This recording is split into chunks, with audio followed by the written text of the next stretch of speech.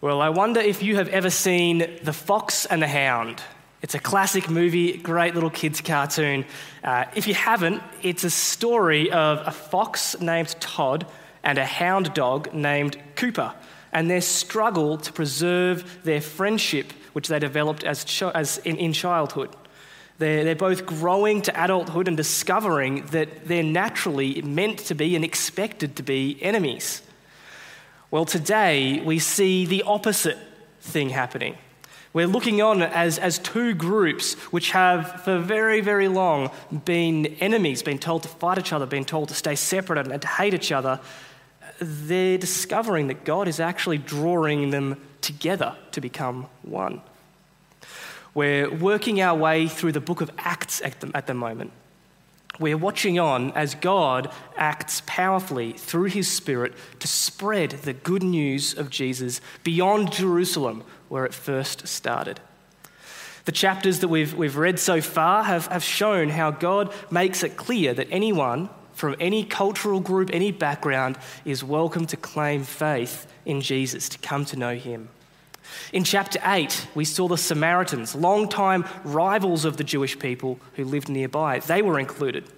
Then a eunuch from Ethiopia far away, he is brought to salvation.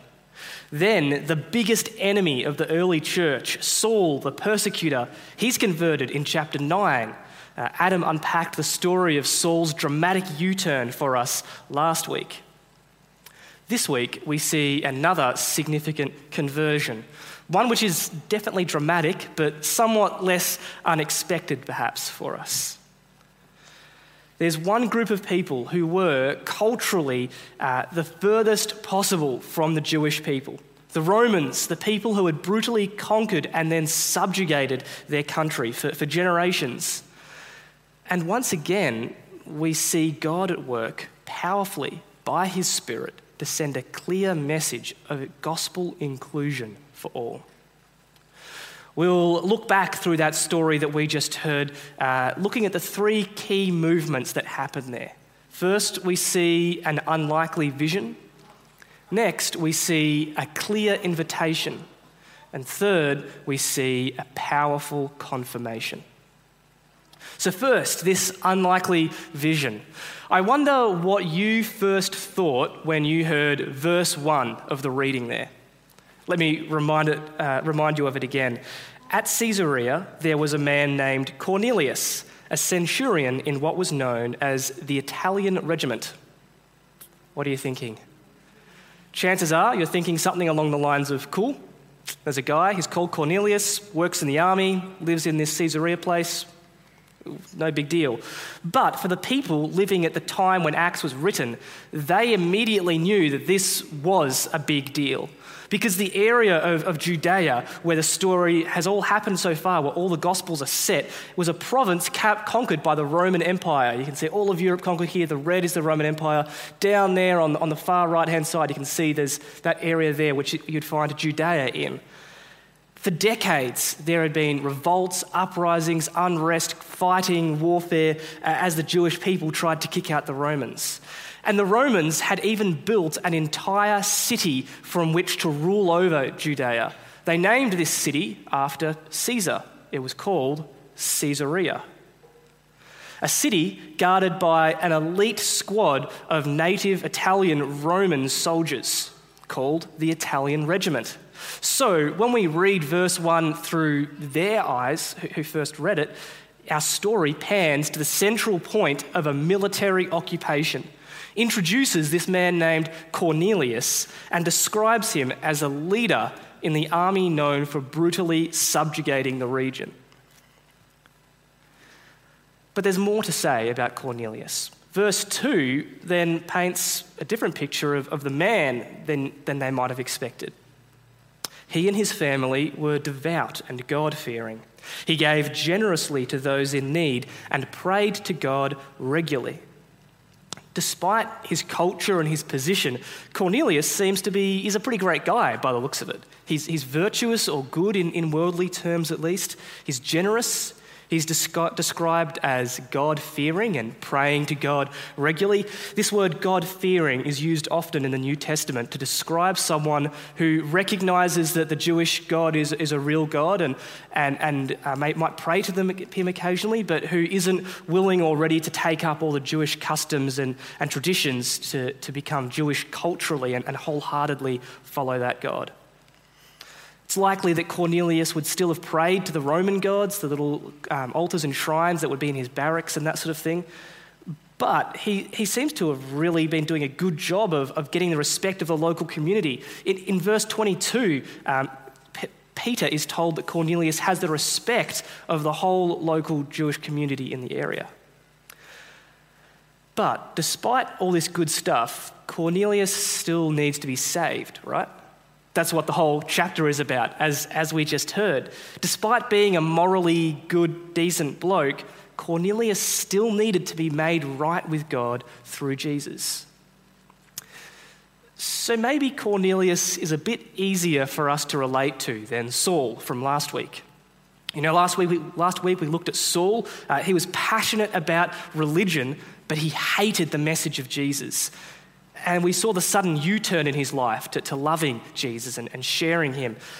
Maybe wanting to kill all Christians could be a little bit difficult for you to relate to.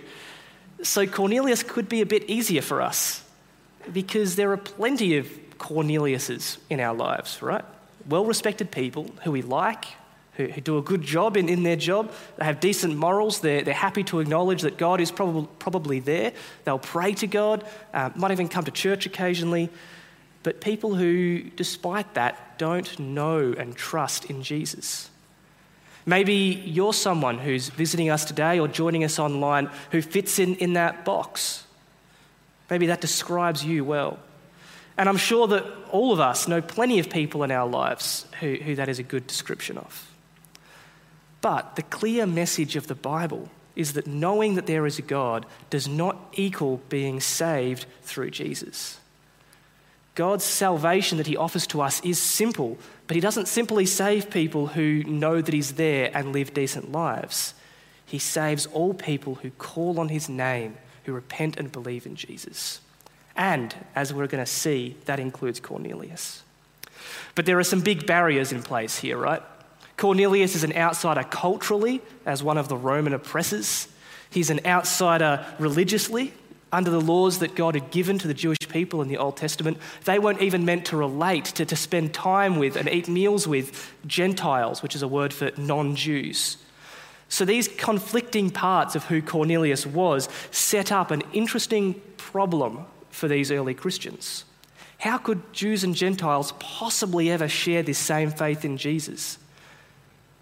Especially the Roman Gentiles. In fact, before Jesus, the Jews were expecting the Messiah, Jesus, to show up and then bring his kingdom on earth by militarily wiping out the Romans. Now it seems like God's going to include the Romans in Jesus' kingdom. Now that's going to be a hard sell.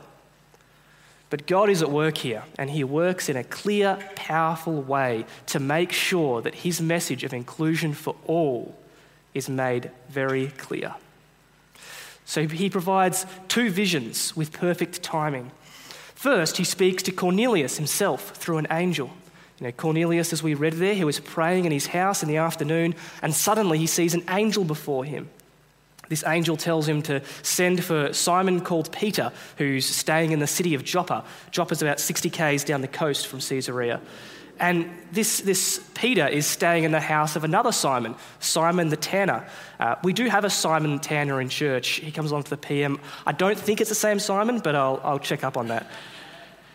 Anyway, while Cornelius' men are on the way down to find Peter, God sends Peter a powerful vision. Now, this is the Peter who has been a key figure in the early church so far. The Peter who walked with Jesus for 3 years. The Peter who famously denied Jesus 3 times before his crucifixion. The same Peter who was forgiven by Jesus 3 times after his resurrection. This Peter, despite that, he still hasn't quite gotten how revolutionary this message of Jesus, all that he's done in his death and resurrection, how revolutionary that is. But he's about to find out. It's about lunchtime. Peter's getting a bit hungry, lunch is getting ready, so he heads up onto the flat rooftop to spend some time in prayer. Now, if I was in that situation, I'd probably find myself daydreaming about food, but Peter experiences something much more drastic, much more dramatic. He saw heaven opened and something like a large sheet being let down to earth by its four corners. It contained all kinds of four-footed animals, as well as reptiles and birds. Then a voice told him, "Get up, Peter, kill and eat." Sounds great. But for Peter, raised as a devout Jew, this was unthinkable. This was a sheet full of unclean foods. Now, I don't mean that there were sheep in there which had gotten a bit muddy. No, ceremonially unclean. Peter knew full well that God had commanded the Jewish people not to eat certain types of foods which were deemed unclean. You can read the list in Deuteronomy 14 if you want to do some reading later on. God gave his people a series of ceremonial laws to reflect that they were called to be a people who were separate and distinct, clean from the nations around who didn't follow God. Peter knew that eating with a Gentile, a non-Jew, would make you unclean, let alone actually eating the foods which non-Jews ate, which would make you extra unclean. So it's quite reasonable for Peter to think that this is a test, and he seems to respond that way. "Surely not, Lord," Peter replied. "I've never eaten anything unclean or impure. And no, God, I'm hungry, but I'm going to resist this temptation. I'm going to pass this test that you've given me." But then comes the kicker, right? "Do not call anything impure that God has made clean." It is easy to criticise Peter here for not understanding the vision, which is repeated 3 times. But when you look at it from his perspective, it does make a lot of sense that it would be a hard one to grasp. His whole life, Peter has been raised to follow these customs and traditions, which aren't just cultural norms, but which were given by God for his people to follow. Now, he would be understandably quite confused. To help us grasp that a little bit, this would be like asking Pastor Adam. Now, if you don't know Pastor Adam, he is a big Maroons fan, loves the Maroons. You should see him at State of Origin. He hates cats with a burning passion, loves a top-notch whiskey. It would be kind of like asking Pastor Adam to go visit the Blues training ground with a big smile on his face, to visit while the RSPCA is running an Adopt a Cat Day and to take part, and to tell him to bring along his favourite bottle of whiskey to share around with everybody there. This vision is commanding Peter to do something which goes against the very core of his upbringing. And so he's understandably puzzled. But God knows that. So in God's perfect timing, that the men from Cornelius arrive, and just as they show up, God gives Peter this direction. He tells him there's men outside, do not hesitate to go with them, for I have sent them. So Peter does. God is making a clear point here. He's setting all the pieces into place to give a clear invitation. And Peter is the messenger for this invitation. So as we look at that clear invitation, we see Peter now on his way up to Caesarea, which isn't a short stroll, by the way. If we look at Caesarea on a map, it's 60 kilometres away from Joppa there. Joppa's down on the coast, Caesarea further up the coast. That's about a 2-day walk, and it does take them 2 days to walk there.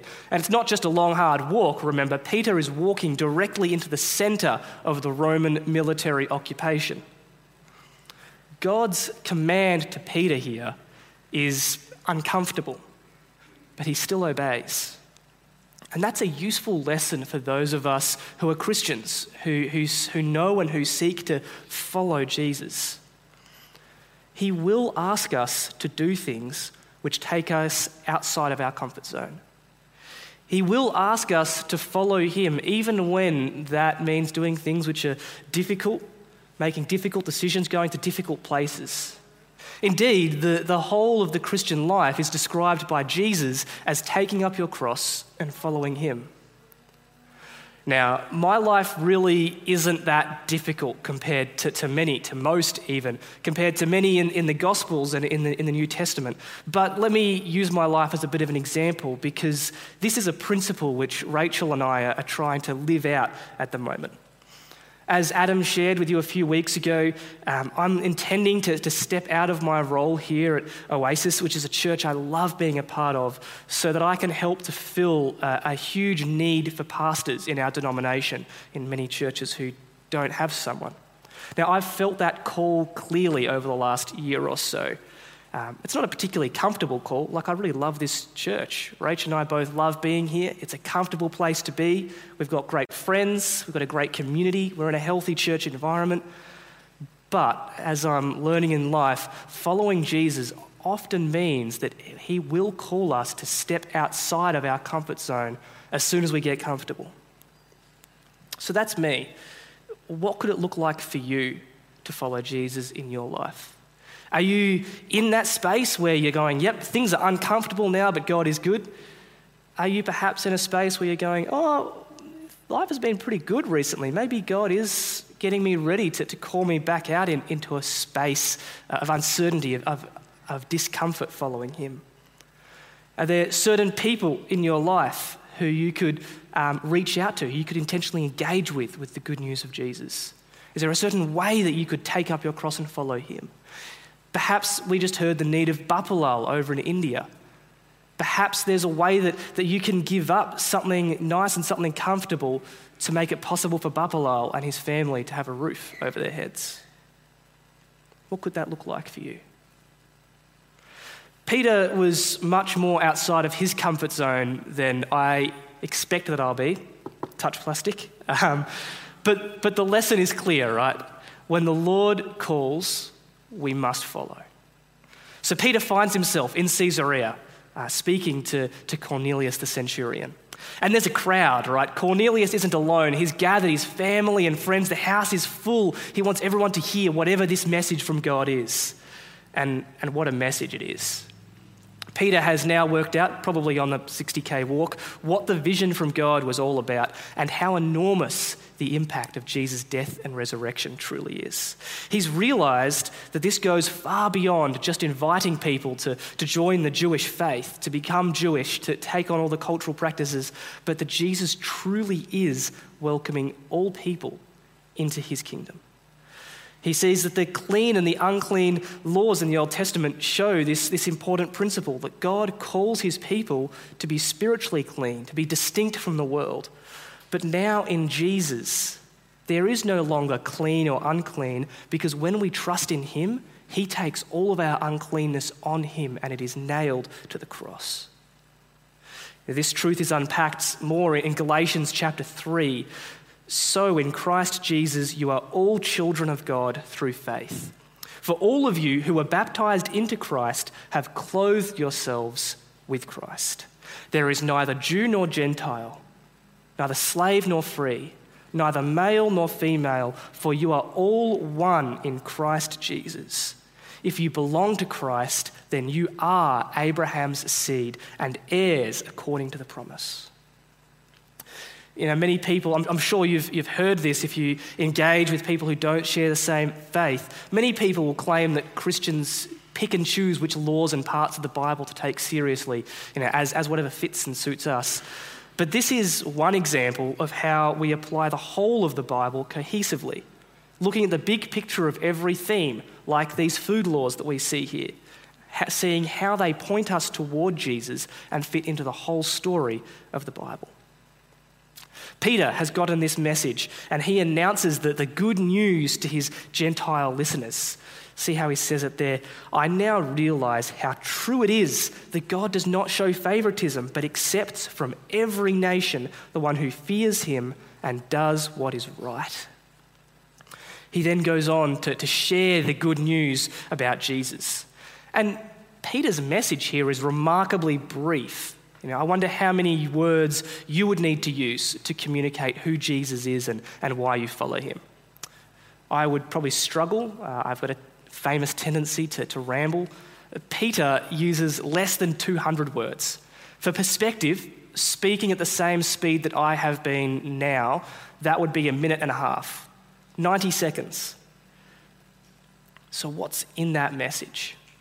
Well, if you're a Christian, Peter's message gives us great insight into how we can succinctly and clearly share the good news found in Jesus. And if you aren't a Christian, then this clear and succinct message is a simple invitation for you. Broadly, Peter highlights three key things: who Jesus is, what Jesus has done, and how he calls us to respond. Peter reminds them of who Jesus is. Jesus is Lord of all. He reminds the people who were alive at the time that in the last 3 years, Jesus had been through the countryside preaching the good news. Some of these people may even have seen Jesus.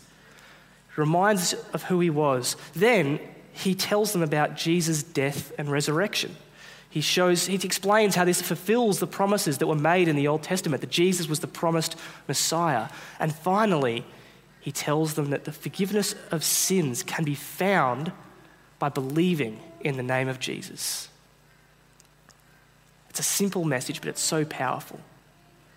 So are you perhaps a Peter of sorts, someone who God can use to present the good news of the gospel? Is there a particular person or maybe a group of people in your life who God's put you close to, who God has put on your heart, so that you can connect with them, so that you can show and share the good news of Jesus with them? Do you think that you'd be able to share the good news of Jesus if you got a 90-second opportunity? Maybe it would be worth taking some time today to give that a shot, to see if you're able to put that message into 90 seconds.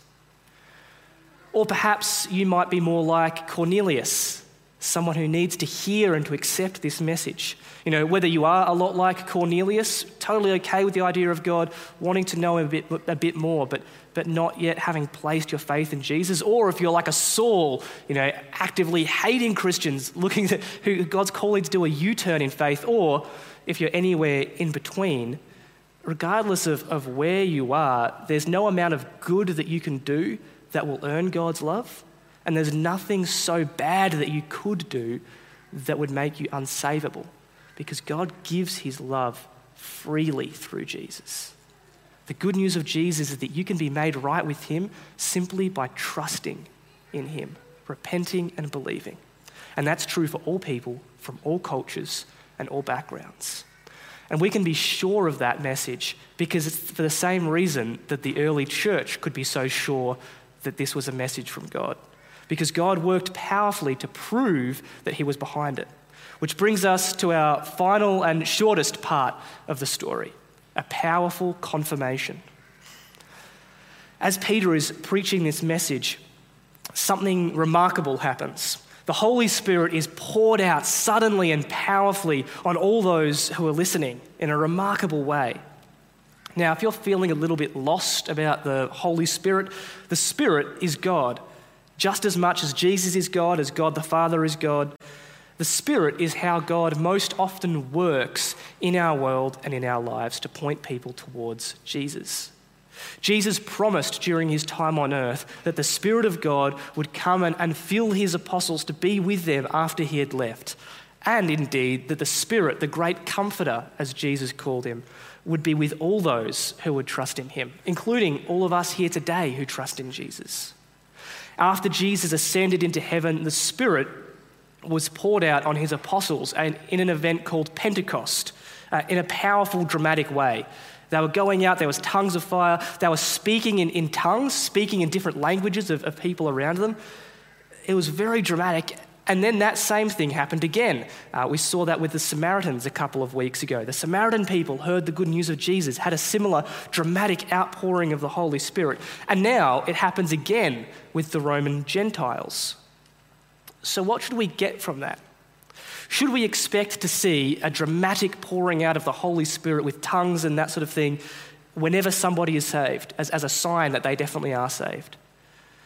Well, no, that's not the point of the passage. Author Albert Mohler Jr. writes, "Some take these events as evidence that when someone receives the Holy Spirit, they should also speak in tongues." But that reading of the text misses the point of the passage by failing to read it in its context. The entire chapter has focused not on the gift of tongues, but on the inclusion of the Gentiles in the covenant community. If these two groups share one spirit, then they are one body, united by faith in Christ and all equally members of the church. This was, in effect, Pentecost for the Gentiles. This Pentecost for the Gentiles was a one-off seal of God's approval, a sign that he truly was behind this message, that all people, regardless of culture or background, could trust in Jesus and be saved. That sort of large-scale, dramatic pouring out doesn't happen often afterwards. It does, and it sometimes still can and may happen.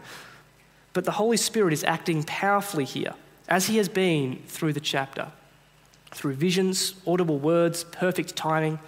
In fact, as he has been acting through the entire book so far. That's why this book that we're in is best known as the Acts of the Holy Spirit, rather than, say, the Acts of the Apostles, because God is the one powerfully at work, sharing his message and growing his church by his Spirit.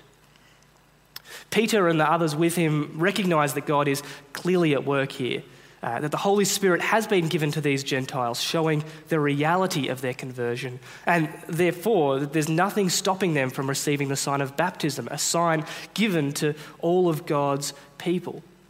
And while we might not receive the Spirit in the same sort of dramatic way, we share in that same Spirit. And when we become a part of God's people, we receive that same sign of baptism.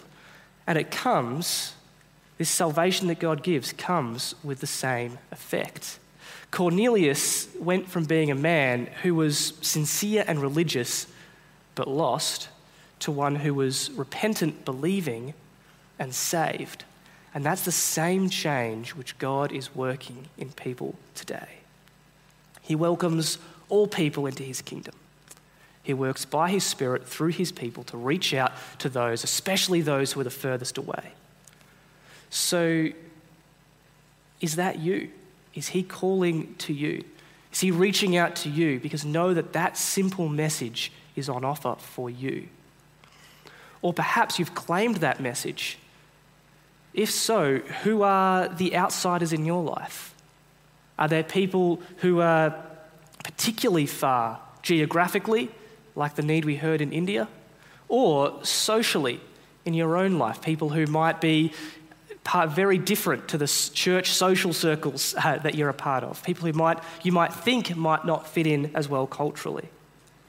Could be people like Cornelius who are so close to knowing Jesus but haven't come to know and trust in him yet. Could be people as far out there as Saul, who only God can save. People who still need to know Jesus as their Lord and their Saviour. These are exactly the people whom God calls us to get to know, to build relationships with, to invite into our houses, to share our lives with, to share and show the good news of Jesus too. Acts 10 shows us a powerful picture of God leading his people to hurdle cultural barriers so that the good news of Jesus could be shared to its intended audience, everybody. That's a blessing for all of us here, because as far as I know, everyone here would classify as a Gentile, a non-Jew. We are included in all of God's promises for his people. It's a challenge for all of us who seek to follow Jesus. It's a challenge to look for ways that he may be calling us outside of our comfort zone to follow him. And it's a message of welcome to anyone who has not yet placed their faith in him. No matter how close to or far away from Christian culture or from God you may feel, whether you are firmly opposed to Jesus or almost there, you can find forgiveness of your sins and be made right with God through Jesus alone. The road is narrow because it really is only through Christ, but the door is wide open for everybody to come in. Let's pray. Lord Jesus, we thank you. We thank you for all that you have done for us. We thank you that you have died on the cross, that you have taken our uncleanness, our impurity, Lord, that you have freely taken that upon yourself. We ask that you will help us who know you to grow closer to you, to deepen our faith in you, to deepen our reliance in you. Lord, we ask that for all of us who haven't yet come to place our trust in you, that you will work in our hearts, that you will guide us to come to a saving faith in you. And Lord, we ask that through all of us in our lives, through our weeks as we go out from here, that you will use us to have a powerful impact for your name. Amen. As we prepare to go out, let me encourage you with these words that we find in Ephesians, which speak to the reality of this message. Ephesians 2 says, "Remember that at that time you were separate from Christ, excluded from citizenship in Israel and foreigners to the covenants of the promise, without hope and without God in the world. But now in Christ Jesus, you who once were far away have been brought near by the blood of Christ." Amen. Let's raise and praise his name.